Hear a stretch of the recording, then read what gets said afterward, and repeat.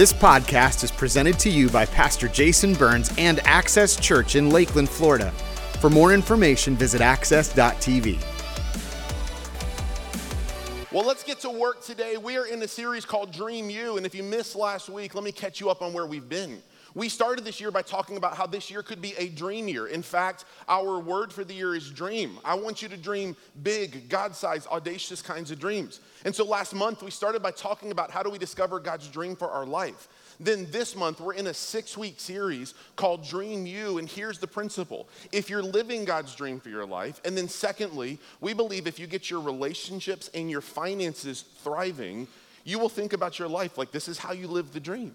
So we're starting this month by talking about our relationships. Last week, Pastor Isaiah kicked us off with a beautiful message on friendship and how we can thrive in our friendships. And today, I want to turn the dial a little bit to one of our most important relationships, the romantic part of our life, our marriage. We'll get to that in just a moment.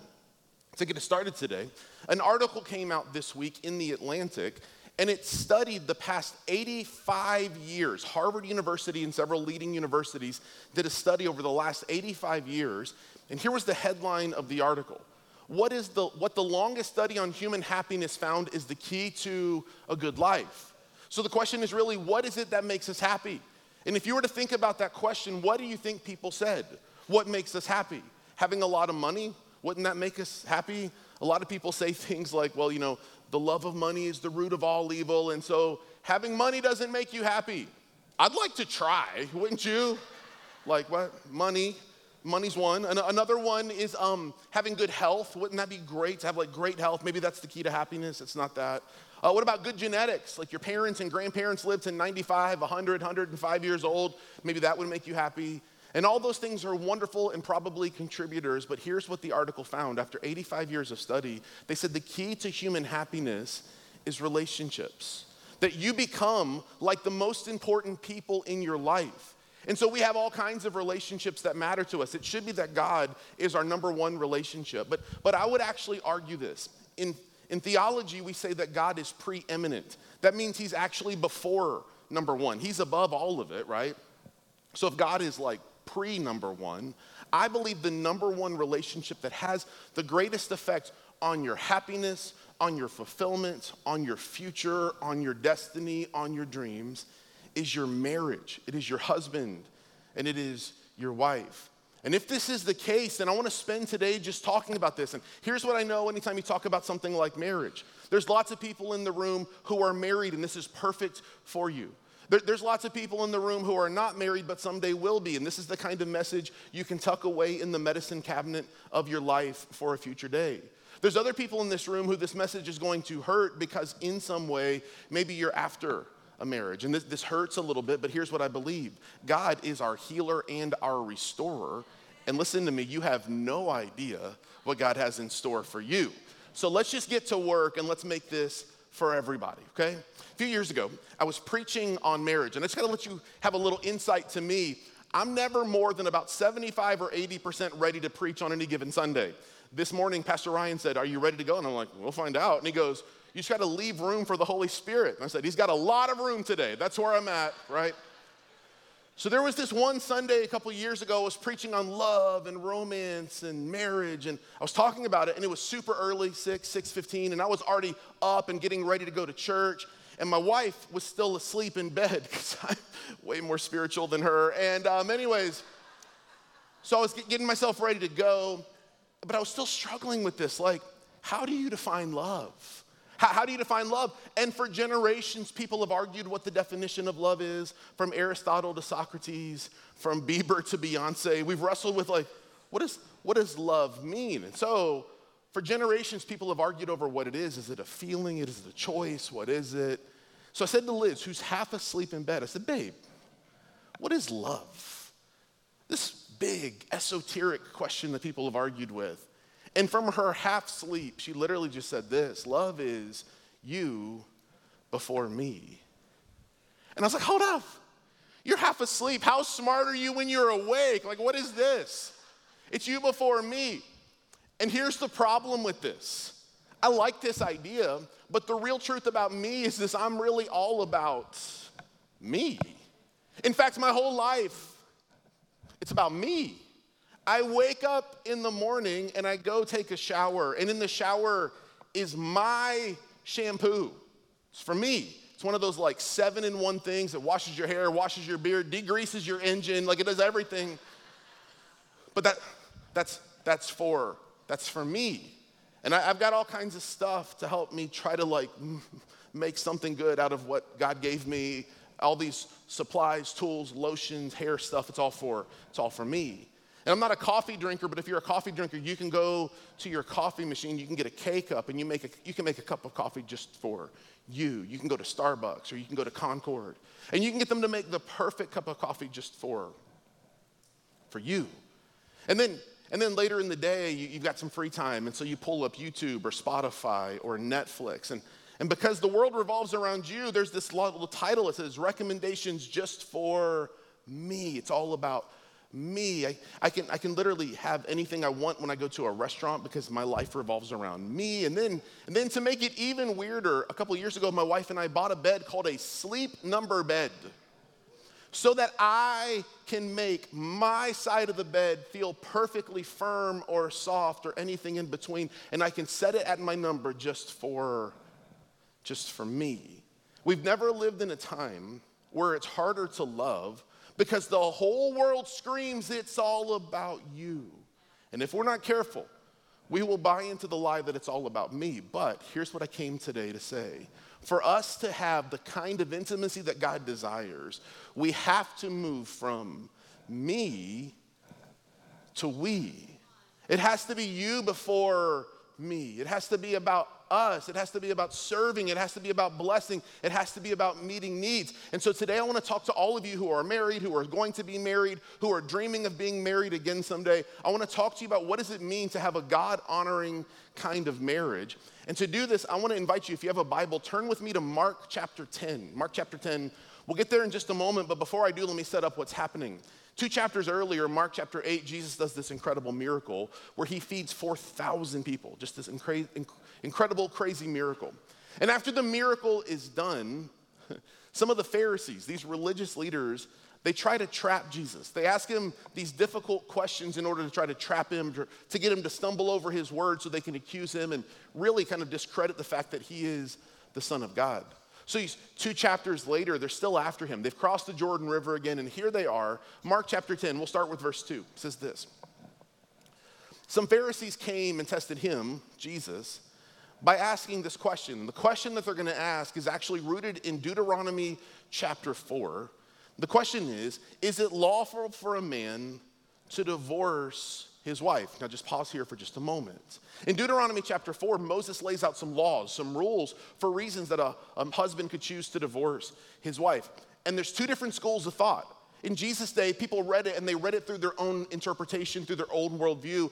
On one hand, some people say like there are legitimate reasons only. But then there was a whole other school of thought that believed that what Moses meant in Deuteronomy chapter 4 was if you were just tired of your wife, I don't know if she like burned your toast or didn't bring you breakfast in bed 7 days in a row like you expect her to, that you could just divorce her on a whim. So they're asking Jesus this question so that they can trap him. No matter what he says, there is no correct answer. And they ask the question, and then Jesus does what Jesus does, and he Jesuses them. When he jukes them with this, he says, well, what did Moses command you to do? If you ask Jesus a question, he always responds with a question. It's so funny. And so the people go on. They said, Moses permitted a man to write a certificate of divorce and to send her away. And I want you to see how Jesus responds. He says, it was because your hearts were hard. It's because your hearts had gone from soft and loving to hard that Moses wrote you this law, Jesus replied.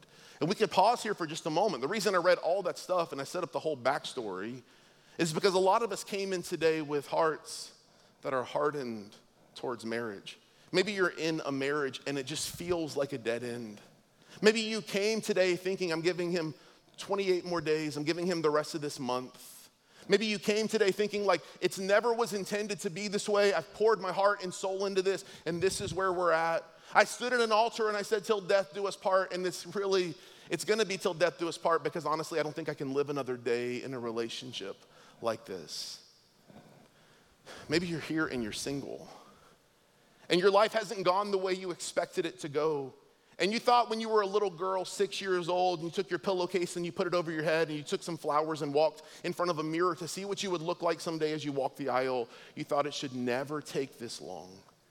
And over time, your hope has turned into bitterness. Your joy has turned into resentment, and you feel like your heart is hard.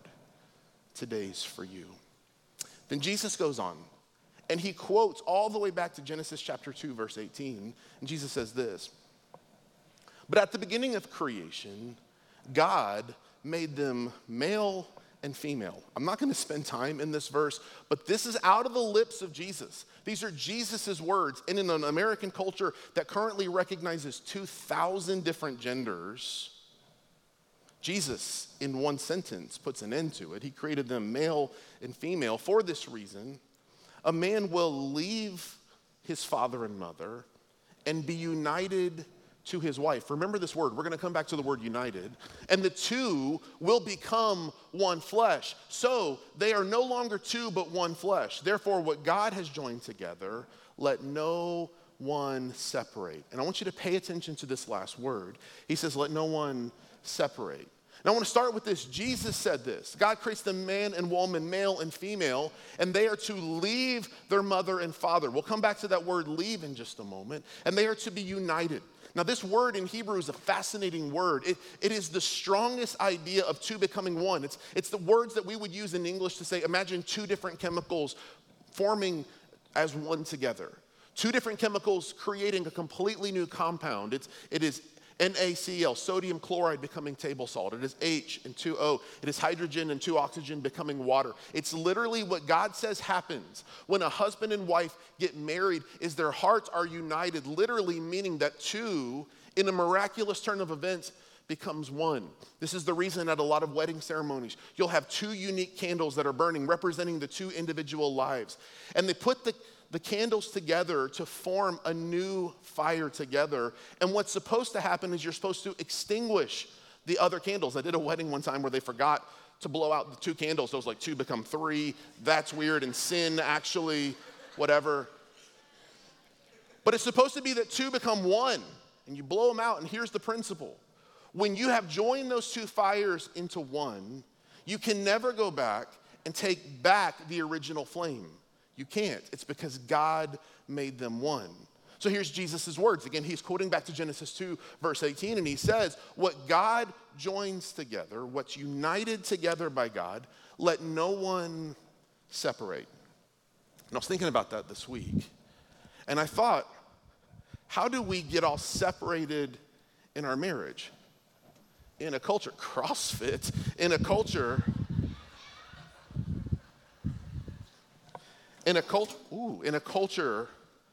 where something like half of marriages end in divorce, how is it that we get separated? He says, let no one separate. I came today to say this to somebody. Sometimes we're the one.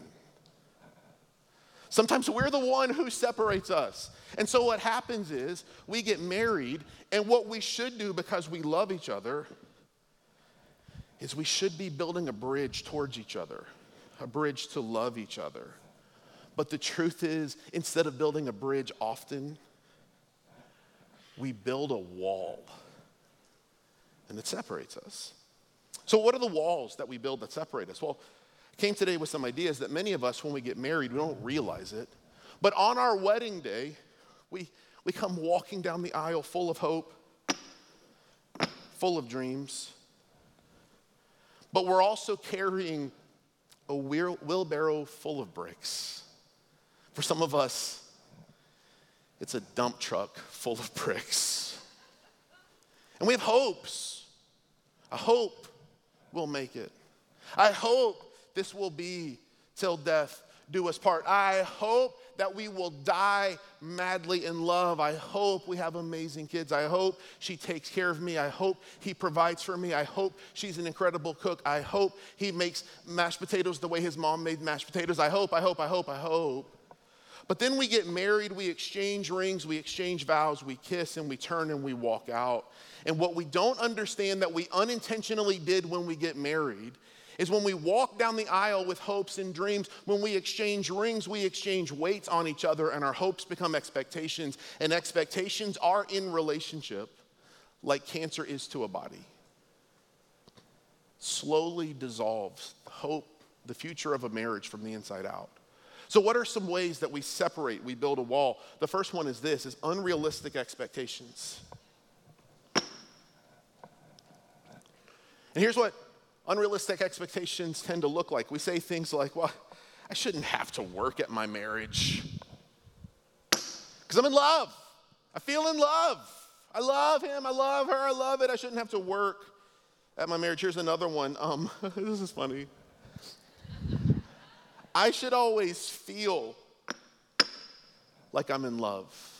I should feel it. I should feel like I'm in love. Here's a funny observation. I've done a lot of premarital counseling over the years. I don't do it a lot anymore, but I've done it over the years. And I've had people say things to me like, I'll ask the question, how do you know that you're in love? Like, how do you know that this is the person you should spend the rest of your life with? And it's so funny to me how many people say things like, I can't explain it. I just feel something. It's like every time he walks into the room, I get butterflies in my stomach. So I looked up, what is the average life expectancy of a butterfly?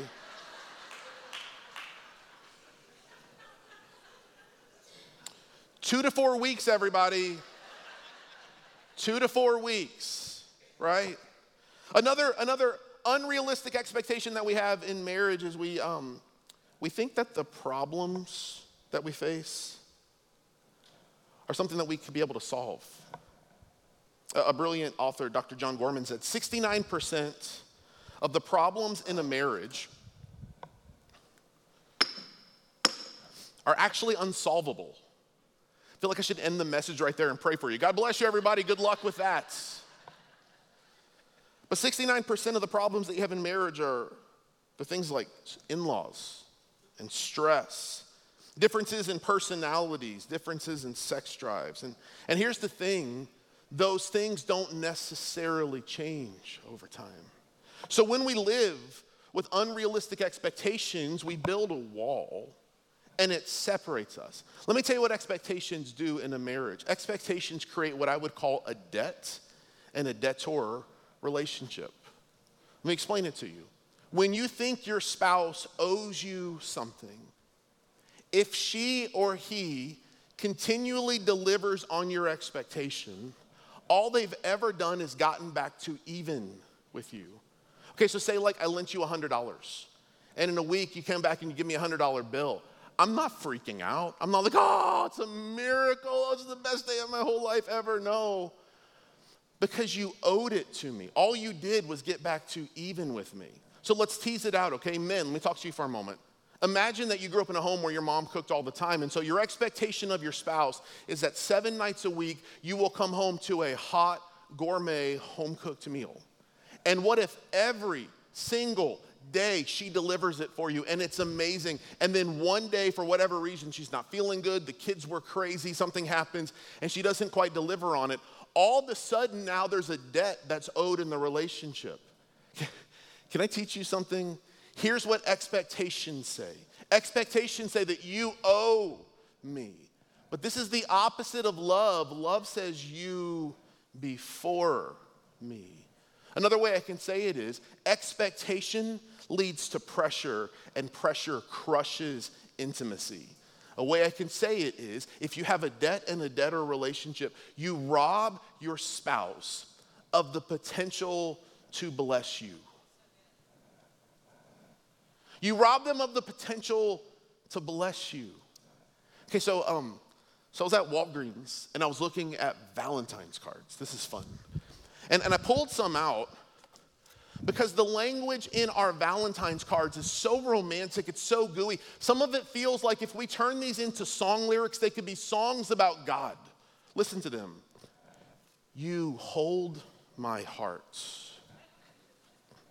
Always have, always will. Come on, let's worship. Doesn't it feel like that? How about this one? It's got a big heart and an XO. This one says, it's pretty simple really, but oh, so true.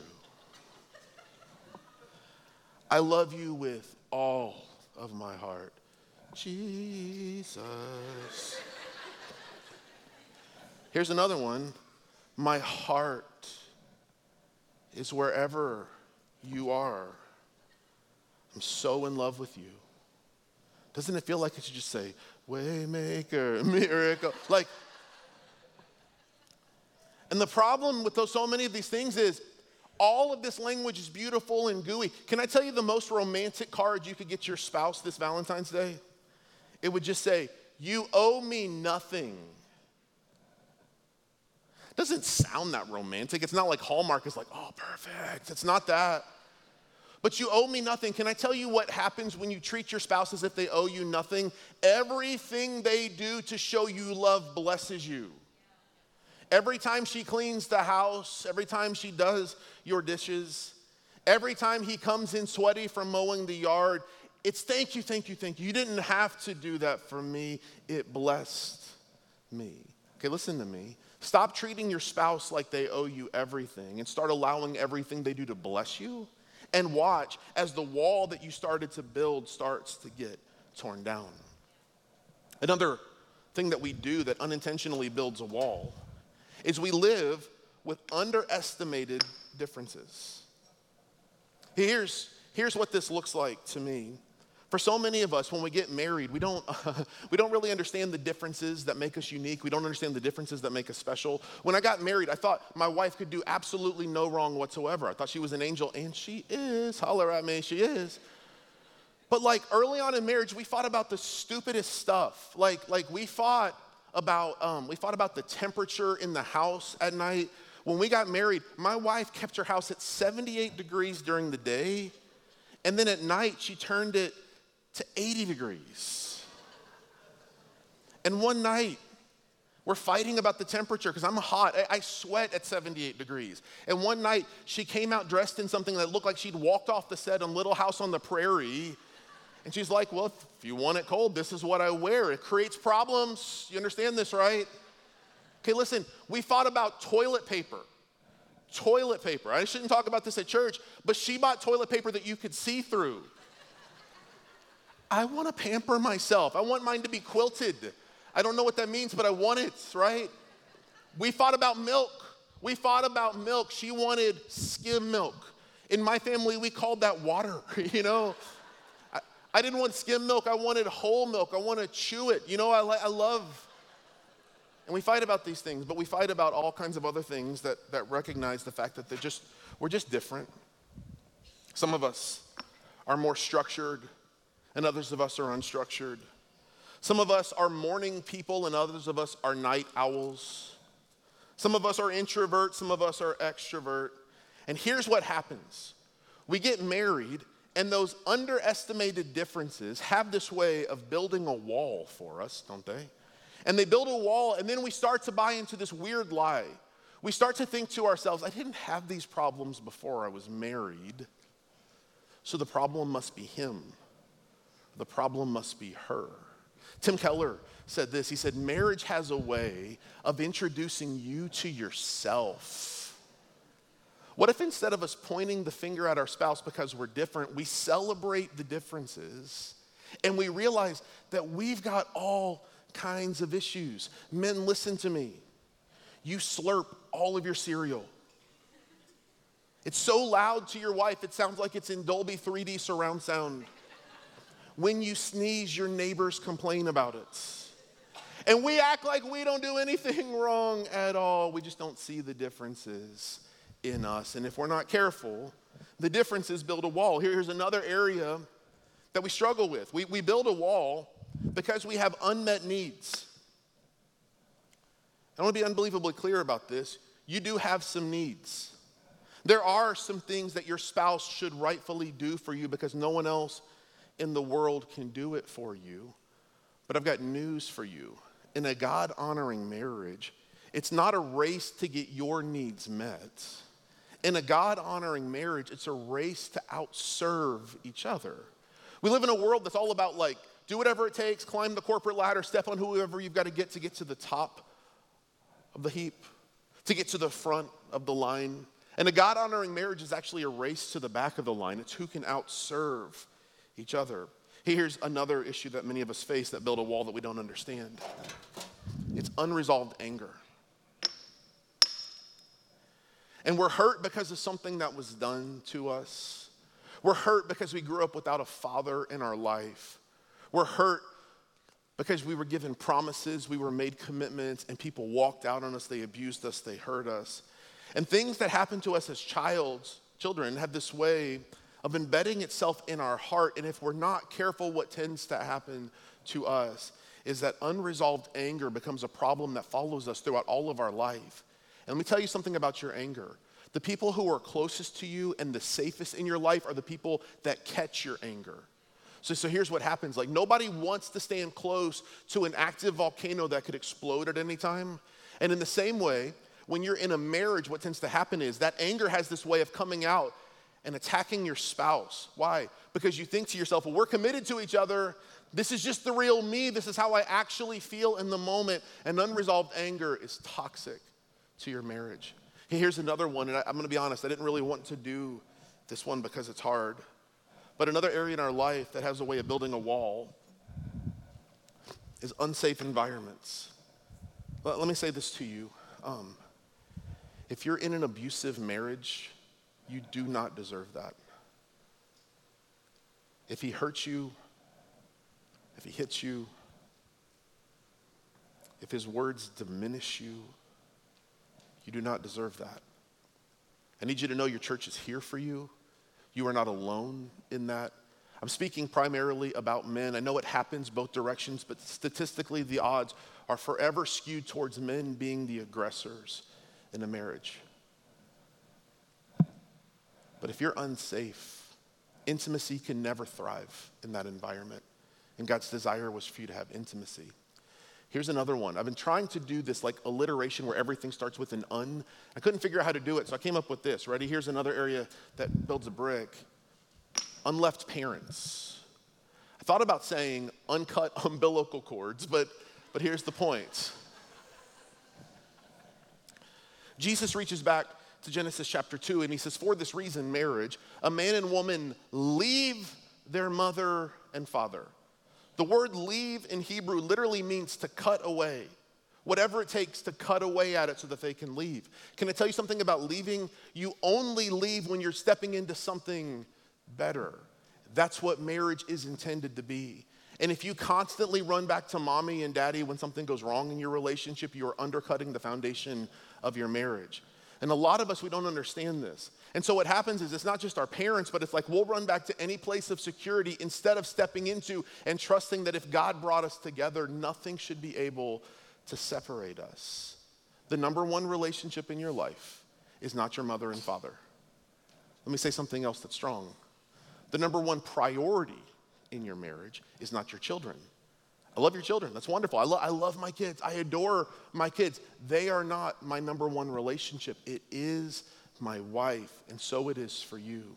Here's another one, and this is one that I'm going to be honest with you. This is one I struggle with. I'm a wall builder unintentionally. Unrelenting criticism. No one wants to be with someone who nags them.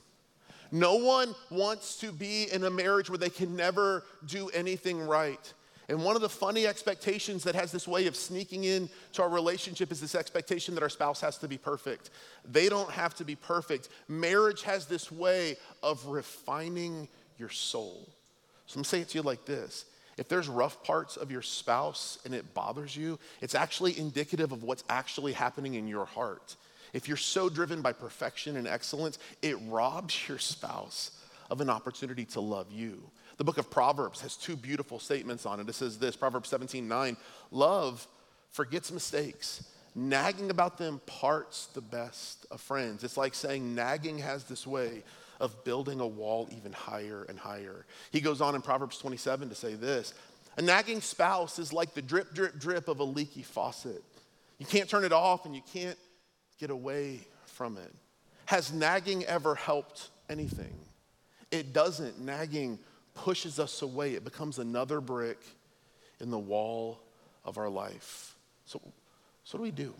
One last one. This one's maybe the hardest. One more brick in the wall that we build. Unrepentant sin.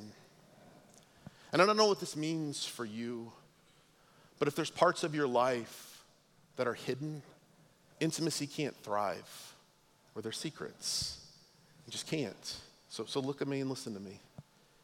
If you're carrying on a relationship that's inappropriate, whether it's sexual or you've just started joking with someone and you know that if your spouse found out about it, you would feel caught, you would feel ashamed. This is sin, cut it out. If you find yourself addicted to pornography, you are robbing your marriage of the potential for intimacy. Some years ago, I had this counseling session that went really bad. I'm gonna be honest about that. It went really bad. And the husband and wife came in and the wife said, okay, so here's our biggest problem. I want intimacy with my husband. Not just sex, but I want intimacy with my husband. And he comes home after a hard day of work, he cracks open a beer, and he sits down and he starts playing video games until the wee hours of the night. I will beg him to come to bed with me. I will beg him to be intimate with me, and he does nothing. He'd rather play video games. So then the husband looks at him and he goes, so Jason, be honest, what do you think?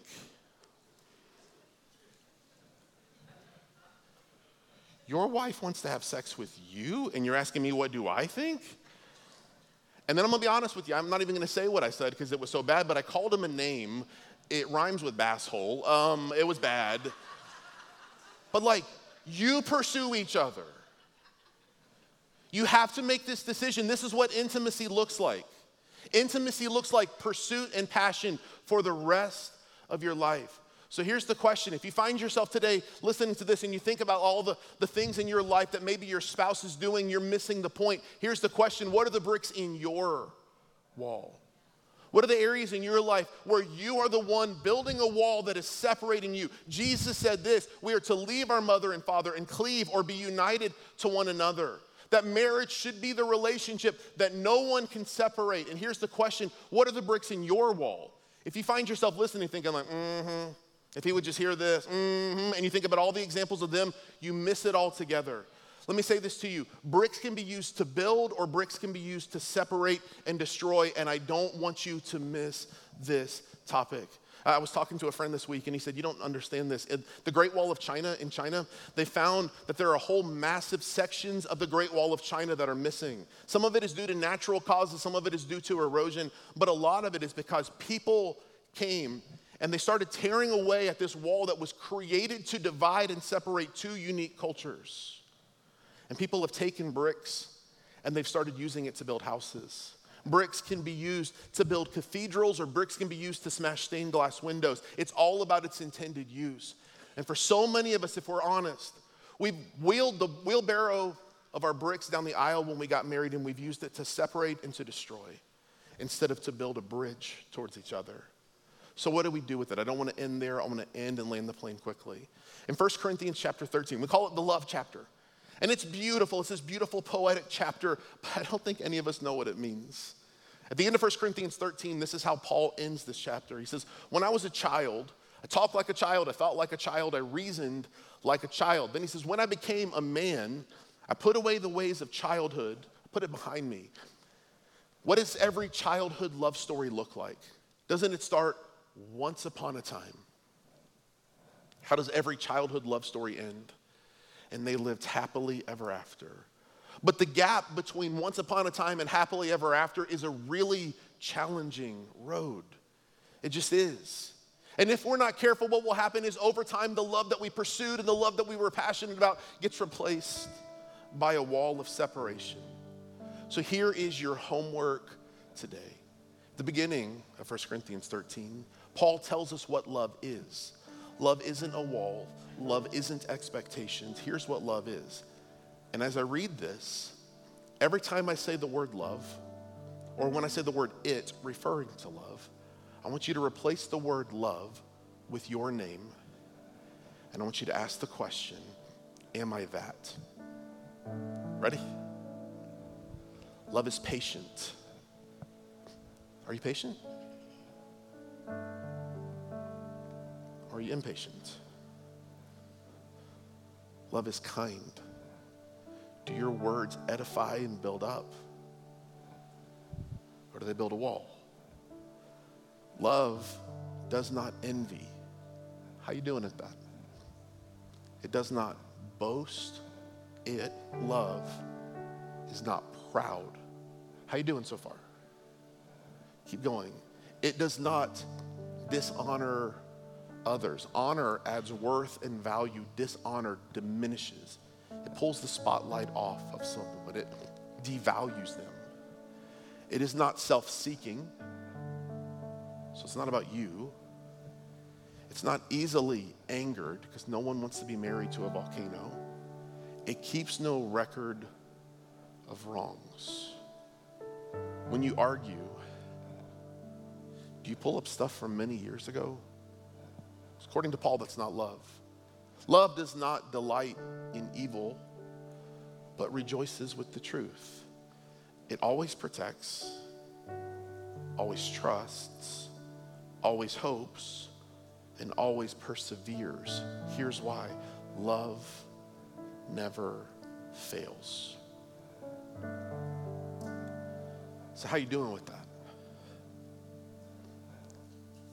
If we're going to be the kind of church that our marriages are a testimony to the world, in a world where more than half of American marriages end in divorce, I think one of the greatest testimonies to the world is a God-honoring marriage, a you before me kind of marriage. And in a world where it's all about me and it's all self-seeking and it's all about getting my needs met and making me happy, instead of building walls, what if we became the church that builds bridges towards each other? And what if we use the bricks of our life that have this way of separating us to build a life together that is beautiful, that is founded on God's love and is evidence in the way that we treat each other? You want a God-honoring marriage? Start with you. If you heard today's message and you're like, if my spouse would just, no, you missed it. You become the kind of spouse that you're hoping and believing and praying for. And you watch as God changes everything for you. Would you bow your head and close your eyes all across this room? Let me pray for you. So God, give us courage today. In a world that's so used to building walls, help us to be bridge builders. God, for those of us who are here today and our marriage feels like it's hanging on by a thread, give us the courage to go home and do the right thing. God, for every person in this room who dreams of being married or is married or hopes again to have that opportunity someday, give us the courage to be 1 Corinthians 13 kinds of people, to be patient, kind, to not boast, to not be self-serving or self-seeking. God, give us courage. In a world that's all about get your needs met or get out of the marriage, give us courage to be the kind of people who actively pursue you. And in doing so, we find ourselves closer to our spouse. Thank you for it, God.